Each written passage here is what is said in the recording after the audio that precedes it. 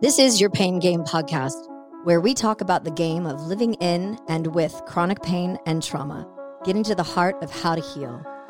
I am your host, Lindsay Soprano. On this show, I plan on discussing with doctors, chronic pain patients, holistic practitioners, loved ones, and anybody that is interested in having their voice heard in the chronic pain and trauma world that we live in.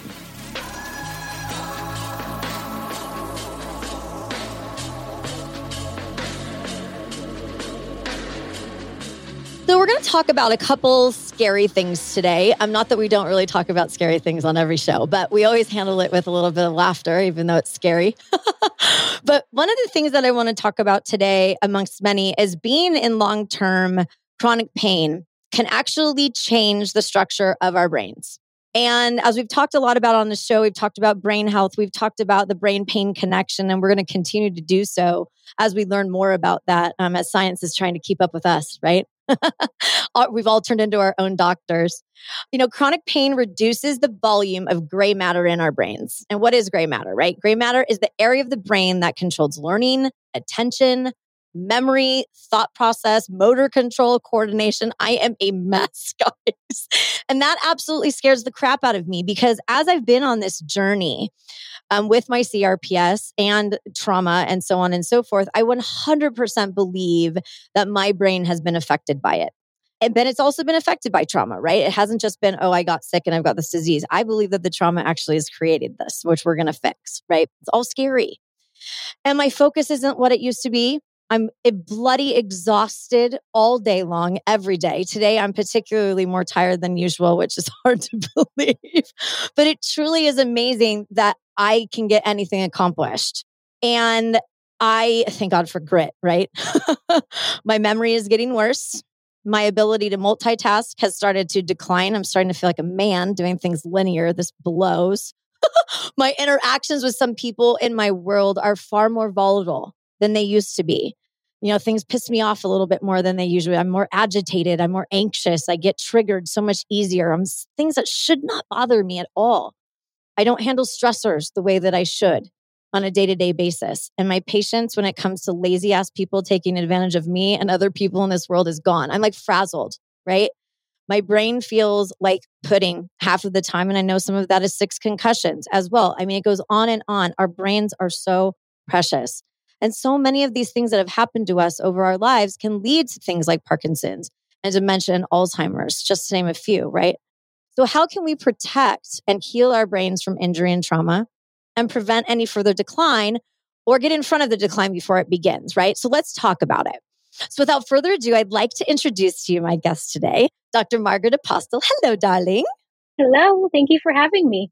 Oh, it's such a pleasure. And Dr. Apostel is a board-certified physician. She's in Texas in both family and integrative medicine. After receiving her undergraduate degree in nutrition science and completing her residency through Ohio State University, she went on to complete her integrative medicine fellowship through the University of Arizona. Dr. Apostel also continues to explore new research and treatment breakthroughs as a certified practitioner through the Institute of Functional Medicine, which we talk about all the time on the show, functional medicine, right?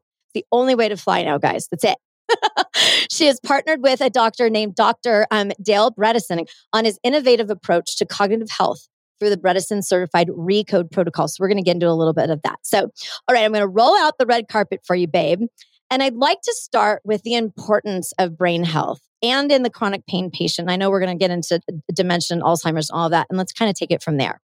Absolutely. So I think brain health is a topic that's somewhat taboo because most of the time people are assuming that any kind of cognitive changes are kind of a telltale sign that someone's on a path to cognitive decline or dementia or some kind of neurodegenerative disease, which is not always the case. You know, many people out there experience some type of subjective brain fog, poor word finding skills, poor memory retention, and that could be due to a million different things. And so I know we'll probably talk about later about all the multitude of factors that could be involved, but I think when we are thinking of our physical health, sometimes the brain is not really emphasized because we almost compartmentalize as if our brain is something separate, and then we're worried about our insides, our internal organs, our gut, our hormones, our immune system. So sometimes that brain aspect gets put on the back burner. No kidding. And that's one of the things that's scary. Because what I've seen is there've been things that like over time I noticed like this weird buzzing that I have in the back of the bottom of my brainstem, right? Is buzzing. Mm-hmm. It just was slight. And then now it's constant. I just constantly feel like I have a vibrator on the back of my skull.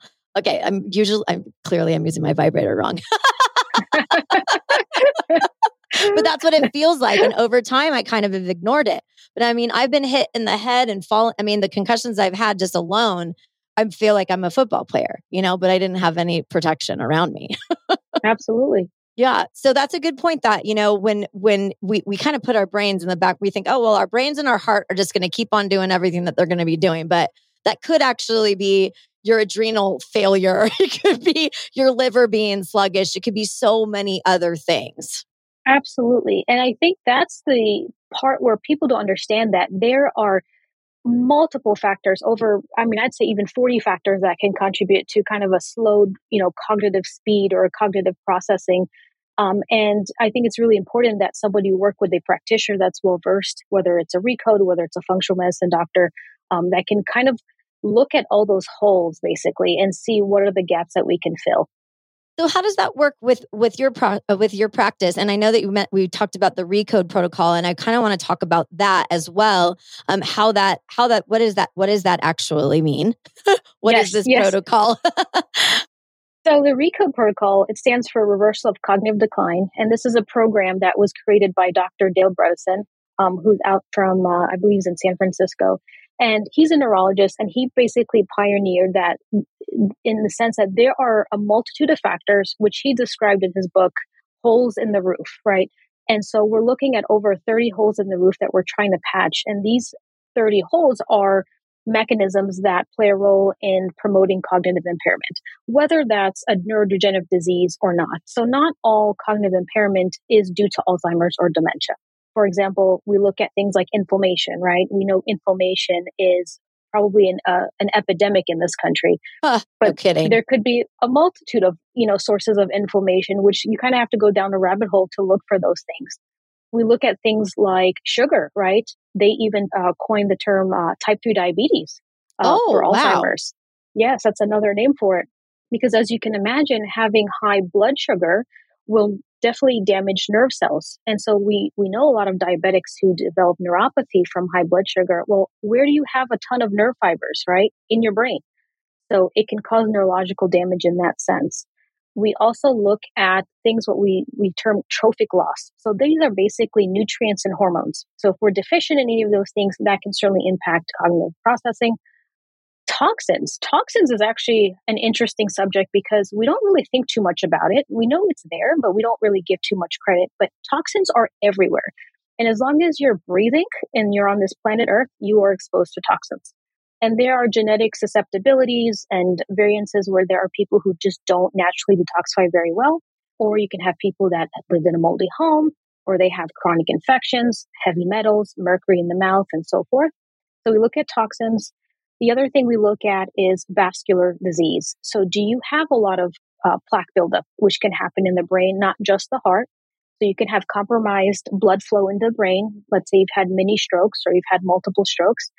So that would also play a big role. And then trauma. So just like you mentioned, concussions or any sort of traumatic brain injury will affect the structure of the brain and in terms of its functioning. So when we're evaluating somebody with cognitive changes, we're looking at all those factors. And that's kind of like the 30 or 30 plus holes in the roof analogy that we look at. And we say, how many holes can we try to patch up in this process?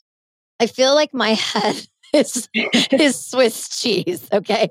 My roof has so many holes. And that's why I opened up with it being scary, because it is scary for me right now. I've been experiencing things with my brain that I haven't actually spoken about on this show yet, because it's kind of like, we talk about how a lot of these whispers over the years finally start to scream, and then they're yelling at you, and then they're like, okay, we're just going to kill you now because you haven't been listening to me. And so these little tiny whispers, my little vibrator at the back of my neck, right? My brain feels like it's shaking inside of my head, just like a little teeny bit. I don't know any way else to explain it. And I feel like I almost have tremors. My hands shake a little bit, and I've got weird things that happen with my lips and my face sometimes. It's just like weird. And I'm like, don't Google it. Mhm.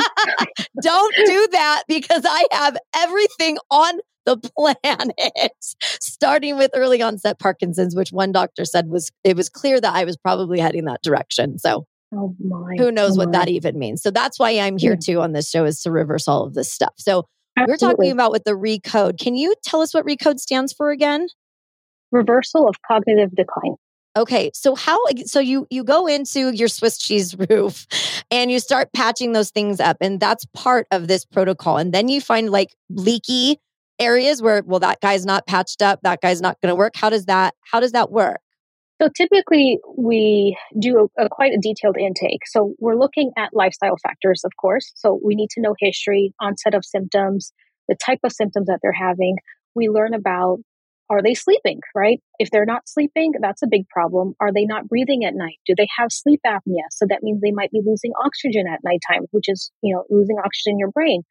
We look at how much physical activity they're doing. And so I'm going to go into a little detail later on those lifestyle factors. Chronic stress. And that stress can be psychological stress, and it can also be a physiological stressor. And what I mean by physiological stressor is somebody who's fighting chronic inflammation, somebody who's maybe sleep deprived, someone who's, let's say, under eating or over exercising. So these are physical stressors that somebody might be going through.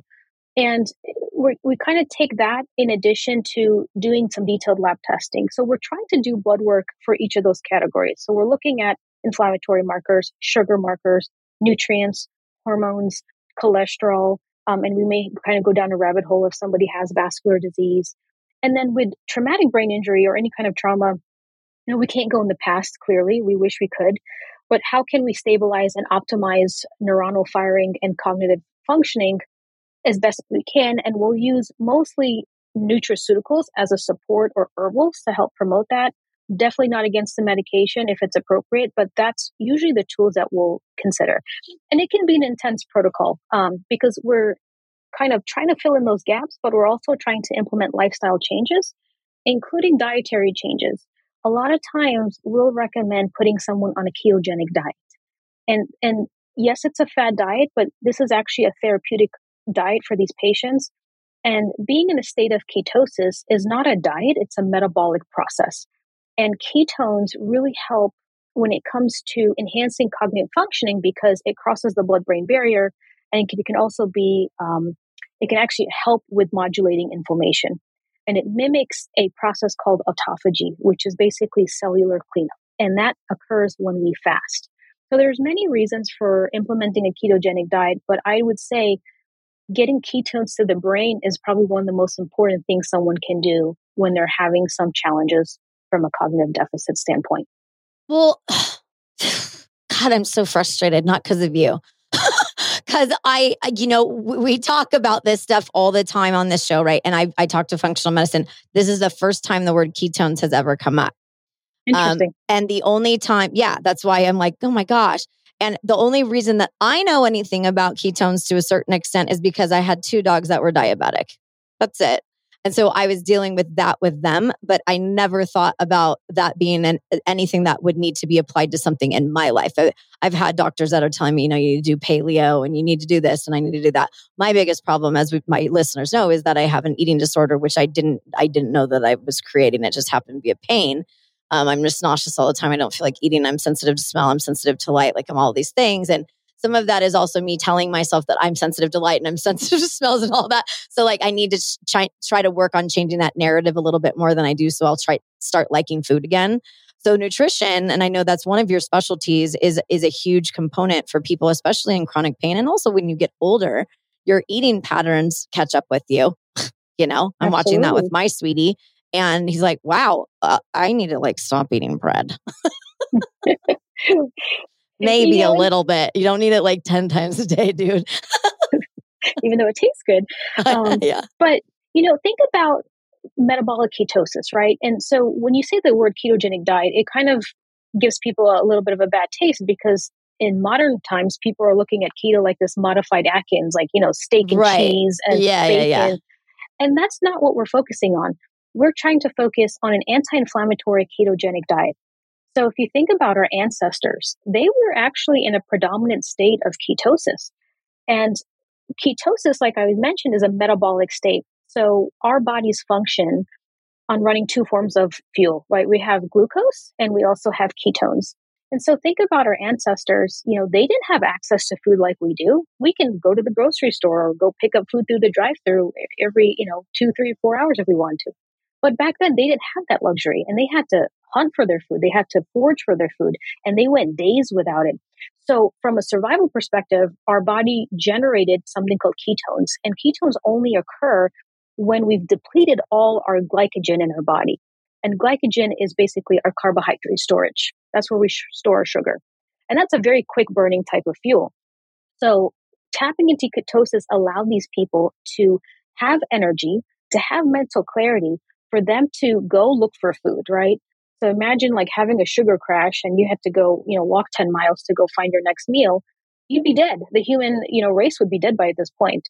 So ketones also suppressed hunger and it allowed them to have that energy. And so when we eat food, we break that fast in that sense and we get out of ketosis. And so they were metabolically adapted to be in a ketogenic state for the most part. And if they got kicked out of it, it was temporary and they went right back into it. And now we look at the modern world, we are in a perpetual state of sugar burning, meaning we burn through our sugar fuels, which last about 4 to 6 hours, and it's time to eat again, and the cycle repeats. So it's not a fad diet, it's a metabolic state, and that is a preferred metabolic state physiologically, but we're not familiar with it now due to modern day lifestyles. Yeah, for sure. I mean, can we just drive through and get whatever we want to, whenever we want to? I mean, and that's also scary because our food is so gross. Right. Especially in the United States of America. I go to Italy and I'm in Tuscany or wherever I am, and even in France and Spain and whatever, no digestive issues. I sleep like a baby.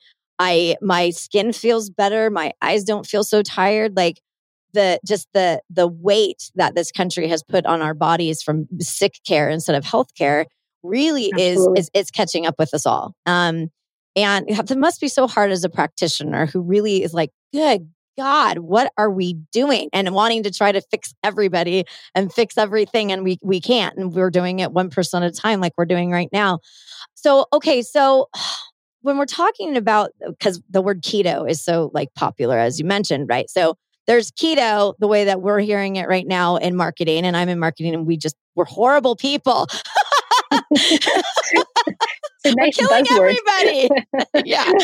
So when we're talking about keto versus your version of keto, right? What does that look like from a nutritional? Because it's obviously a little bit different. You're not having me go grab bars out of CVS on the bottom shelf that say keto on them. Right.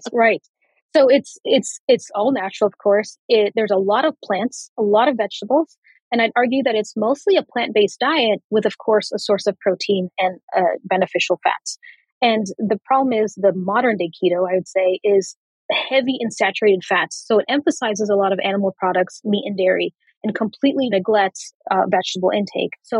And we promote more plant-based fats than just focusing our fats from dairy and animal products. So think of like your avocados, your nuts, your seeds, and then even fish, which are rich in polyunsaturated fats. We try to emphasize that, and having a wide variety of vegetables with different colors, because they all produce or give someone different antioxidants, different polyphenols that help support cognitive function.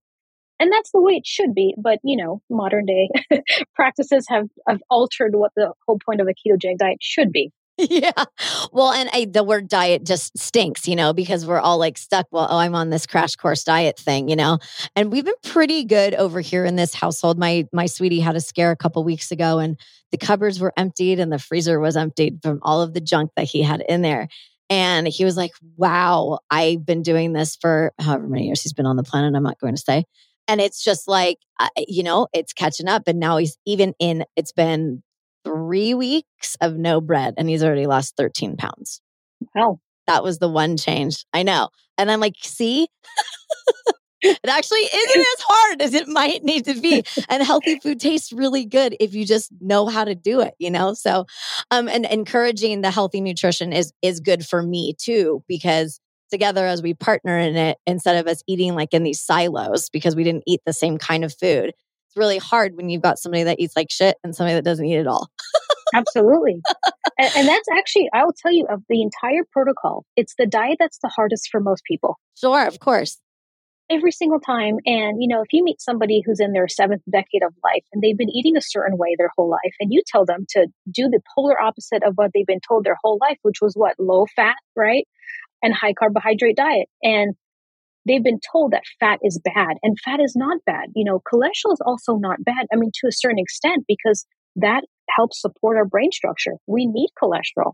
And so you tell someone to say, hey, we need you to eat a 70% high fat diet, 20% protein, and a 5 to 10% carbohydrate diet. It's very hard to process for them. Totally. And so, and then you have somebody who might have cognitive impairment, and then they're living with their spouse who's helping them support the protocol, and they're not aware of the diet. And it's just, sometimes it can become a little messy, but I would emphasize that is probably the most important aspect of the protocol. That doesn't mean that someone's going to be on a ketogenic diet forever, but this is for a period of time because we're doing it for a therapeutic cause. I love that. And because I know everything, it's almost like, well, what do you mean I can't have my red wine anymore? Like, we're not saying you can't have red wine for the rest of your life, but can you do it for a bit of time? No. Right. No, I cannot. We need to find a replacement for wine. I'd be like a billionaire. God, join the club, honey. You and me both. We'll talk about that offline because it would be wonderful for us all. So as we're patching up all of these holes in our Swiss cheese roof of ours, what happens when we don't?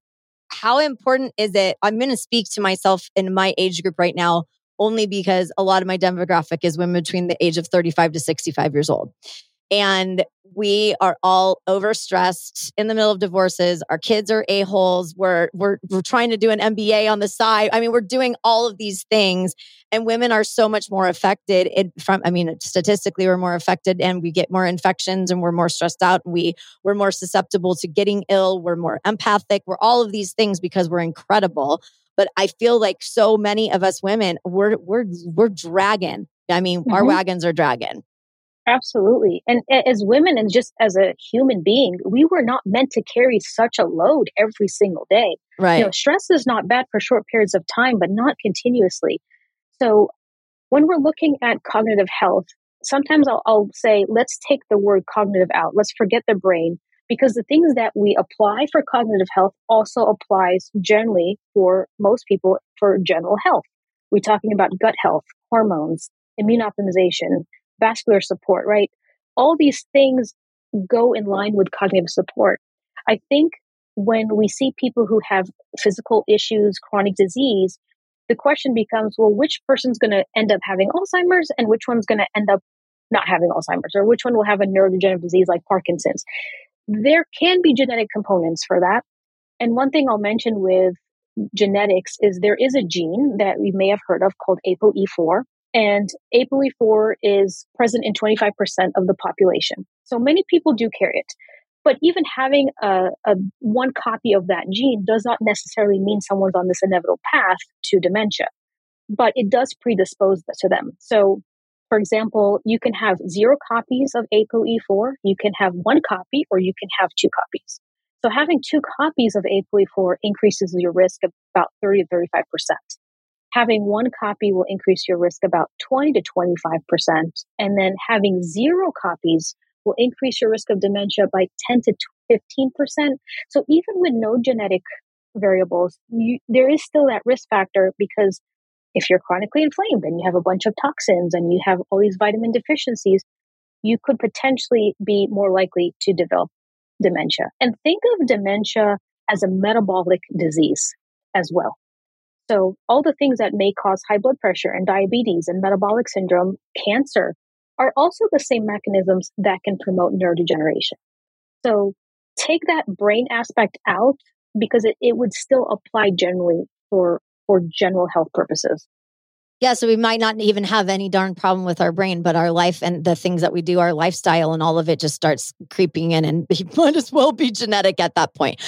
Right. I mean, because my family, I've been going back and forth with my mom talking about the stuff that we learned about my grandma when she was closer to passing away. She would have been 101 2 days ago, which is nuts. And but I mean, she was she was crazy. Anyways, she, by the end of it, I mean, she had more health ailments than we didn't know about cancer stuff. We didn't know about her bones as much as we should have. I mean, there are all of these things. She had a bunch of strokes. My grandpa also, my mother's side, bunch of strokes. I have no idea what my birth father's, I don't know if he's even alive, but whatever. I have no idea what that side of the family is dealing with their health. So I'm really only, and my stepdad is my dad. So I'm really only looking at what I got with my mom. And then of course, all of these things like 23andMe and Ancestry. How do those play, if at all? And this is totally just impromptu here because I have no idea what this may go. But for 23andMe and these, I know a lot of us are leaning towards these for our genetics and steering a lot of our health towards our genes and where we've come from and ancestral traumas and all these things. Are those helpful, do you think, in your opinion? I'm putting you on the spot here, but do you think those are helpful for us? Or do you think they might get in the way of thinking? They're almost like making me, when I read these things, almost a hypochondriac, which I'm not. So like, I'm like, oh my God, there's all these things that are going on. I shouldn't be eating nuts. Yeah. I think for me, information is power. And I know a lot of people that would rather dig their head in the sand. And I would caution them and say it will probably cause more harm down the road.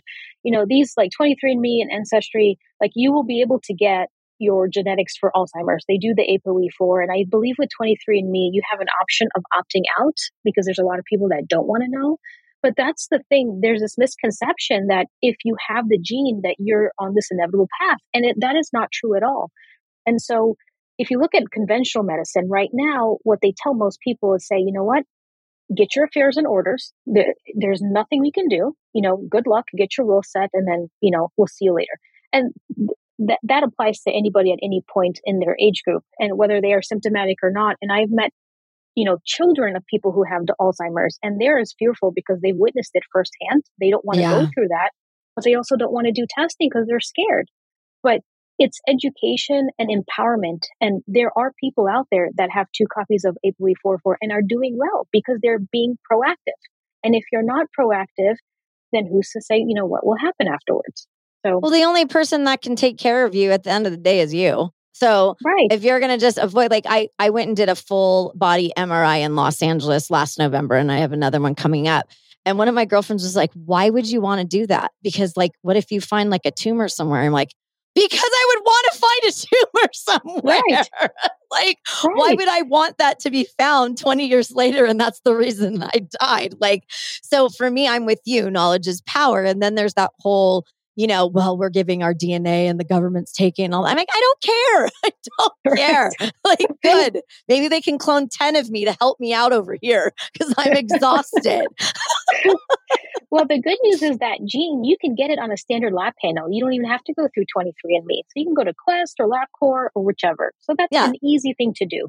Yeah. And I like your point about like, don't stick your head in the sand because it's true. Because if you're like, oh, well, if I don't know it, then, I don't know it. Well, I'm the person that wants to know. In fact, I think I've mentioned to you, but I was recently diagnosed with Lyme disease. And so I was like, wait a second, I have been poked and prodded and stuck and cut into and sliced and diced. How did we miss this somewhere? Because I've always said we're missing something. I found out that 6 years ago, I had a Lyme disease test and I was ragingly positive 6 years ago. Oh, wow. And so that doctor, I have to go back and figure out which doctor that was because I've been to so many of them. And I was like, you've got to be kidding me. So now I'm faced with this. So when you have women, I'm speaking to women today more so instead of guys. I know we love you, but it's just what we have to do. But what it came down to was I had to like really look at everything that I've been tested on and everything that, and I've had all the functional diagnostic testing. And now I'm at that place where it's the what now? What do I tackle first here? And how do I go about doing it? I know nutrition is my number one issue. That's it. Like for sure. I know that, but I need somebody to help me with that. I need somebody to help me with all this. I need like my own manager. That's where like a concierge doctor model, I think works really well. But in functional medicine, what I love about it is you work well with all of these other people that I'm working with, right? So like an acupuncturist and all these people, we can come together and go, okay, this is what's happening here. Can we all get a grip and go, oh, well, that's what it is. And we need to be working on that. And that's a hard place to and it's a hard place to find. Like it's hard to get that group of people together. And guiding us in that journey is, I can't imagine anything more lucrative than that in this world at this point for coming in and going, I'm going to help own your care. That's it. I own your care, and I'm going to be in charge of it because you've got to live your life. And my job is to take you under my wing and go home and go, well, that doesn't make any sense. I really want to help out Lindsay. I've never had a doctor give a shit about it ever. Don't take me home with them and call me the next morning and went, you know what? I think this might be it, And that's Absolutely. where I think we're lacking a lot of. And that's where I agree. help. Yeah. And I know you're not like that. That's why I'm giving you kudos. Yeah. Well, I agree. And, and you think about anybody with chronic illness, it's like carrying a backpack with like 60 pounds of rocks on your back, and it just weighs you down.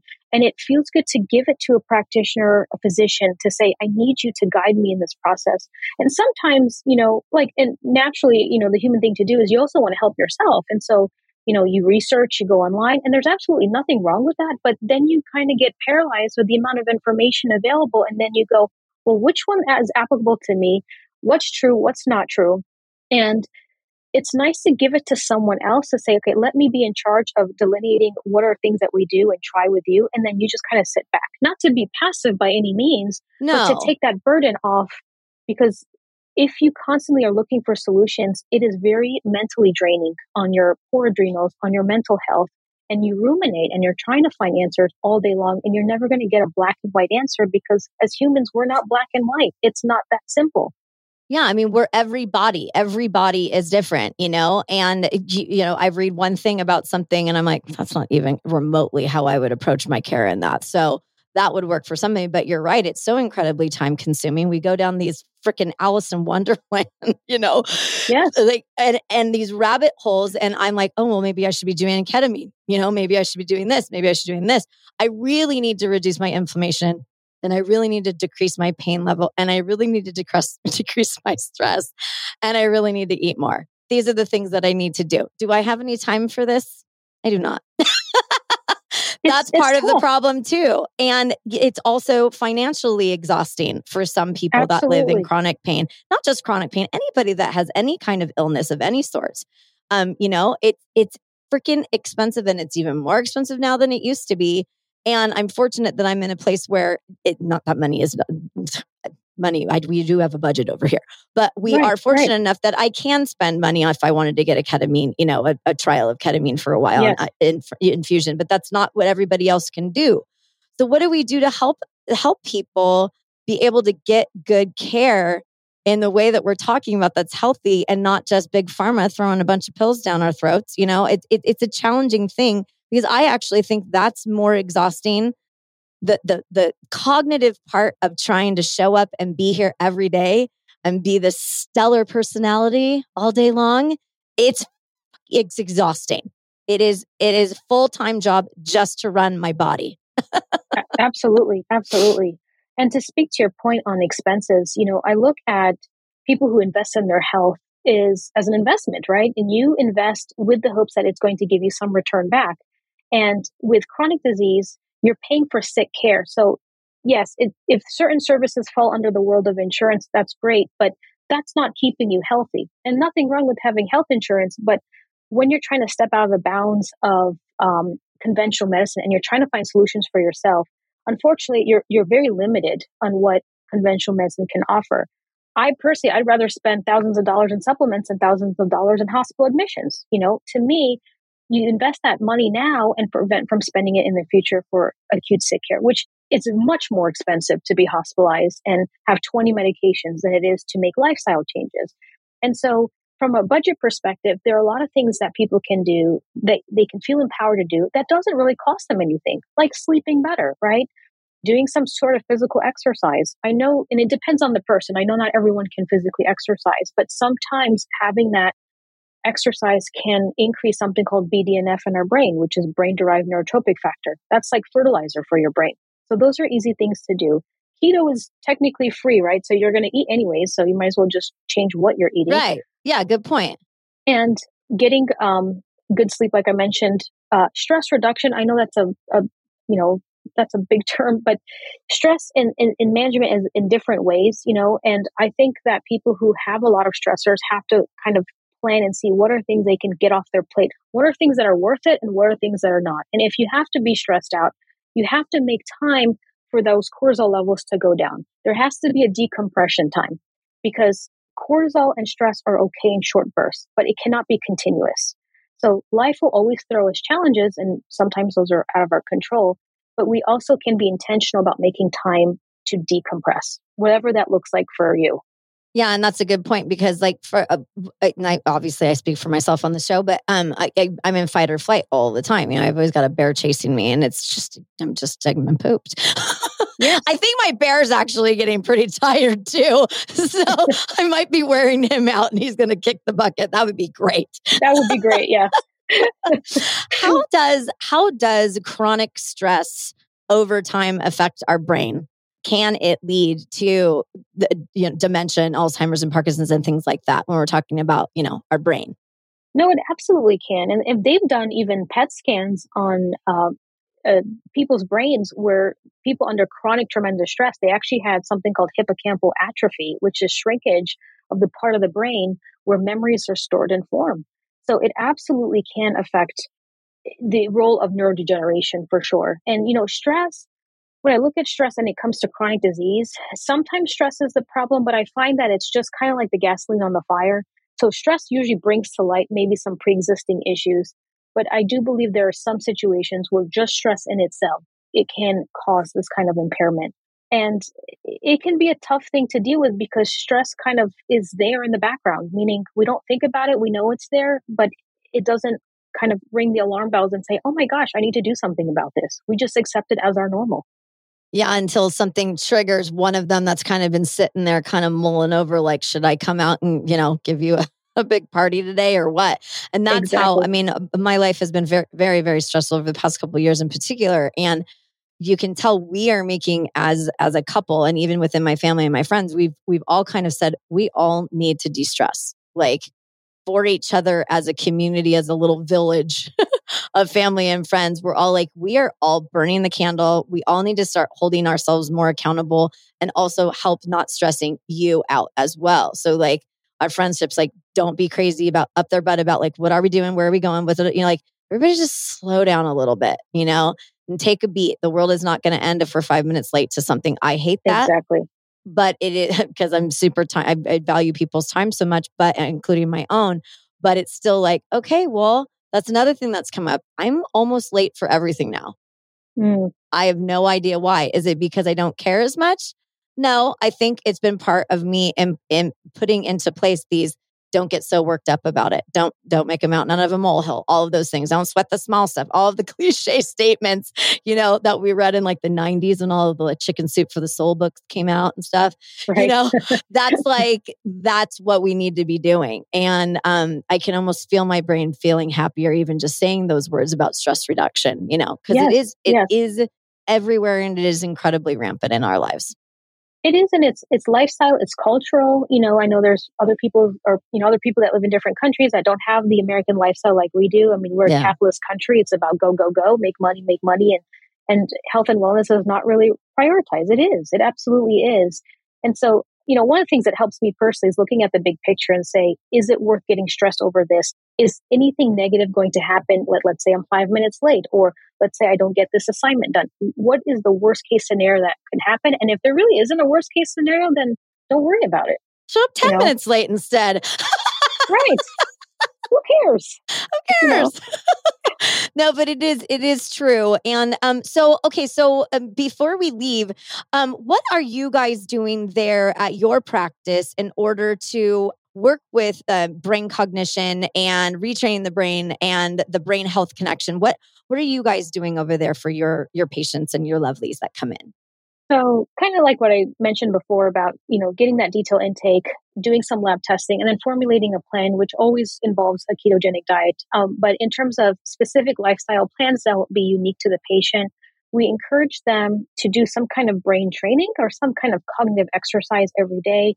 Dr. Bredesen works with a company called Apollo Health. So we encourage patients to sign up with Apollo Health. We're not affiliated with them by any means, but we do use them as a tool.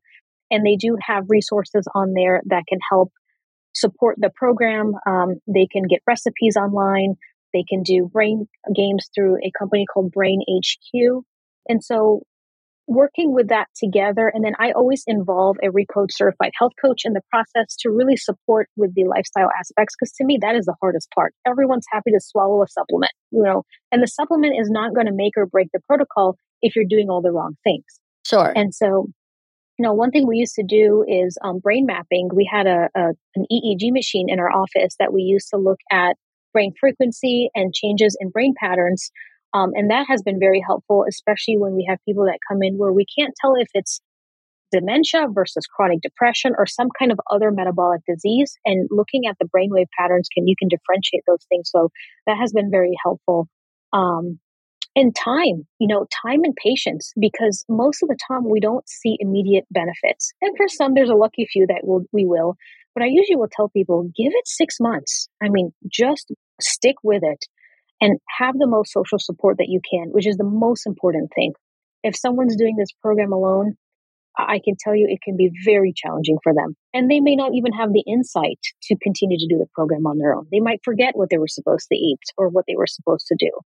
So, I find this program, I don't even like calling it a program, but I do find it's rewarding, but it is very challenging on both parties' ends because of the time and commitment and the kind of the minutia that can get involved when we're doing the program.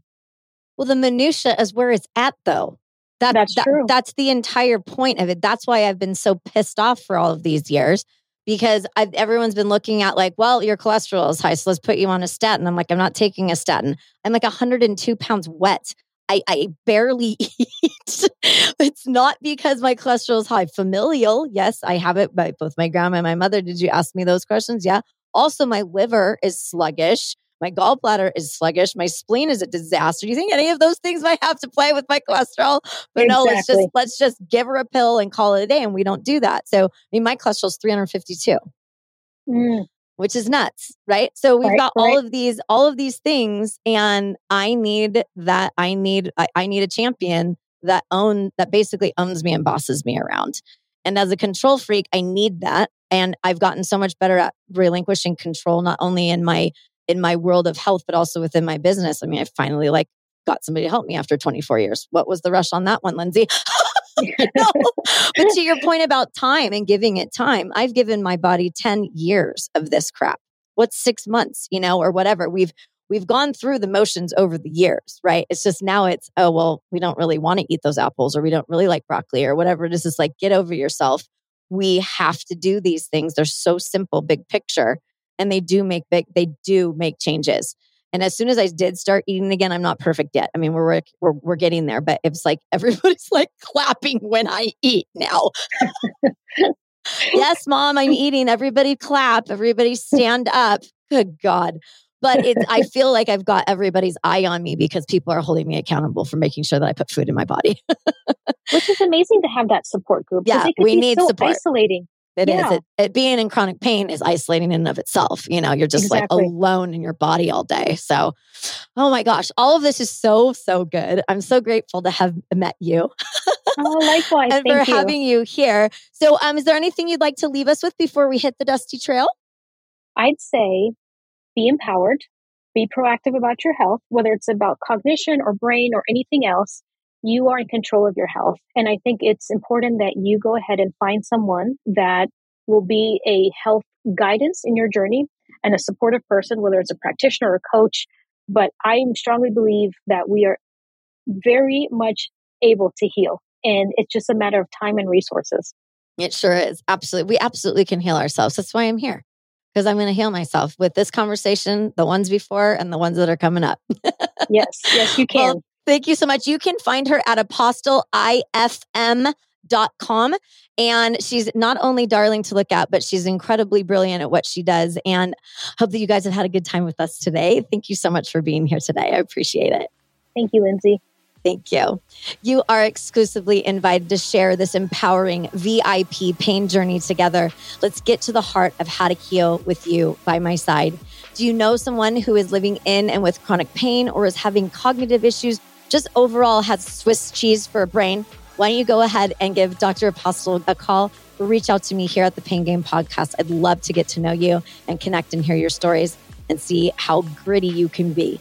Please follow the Pain Game Podcast wherever you digest your podcast content. We will be there. Visit us at thepaingamepodcast.com and follow us on all the socials. Thanks for listening, my little VIPs. Catch you on the other side.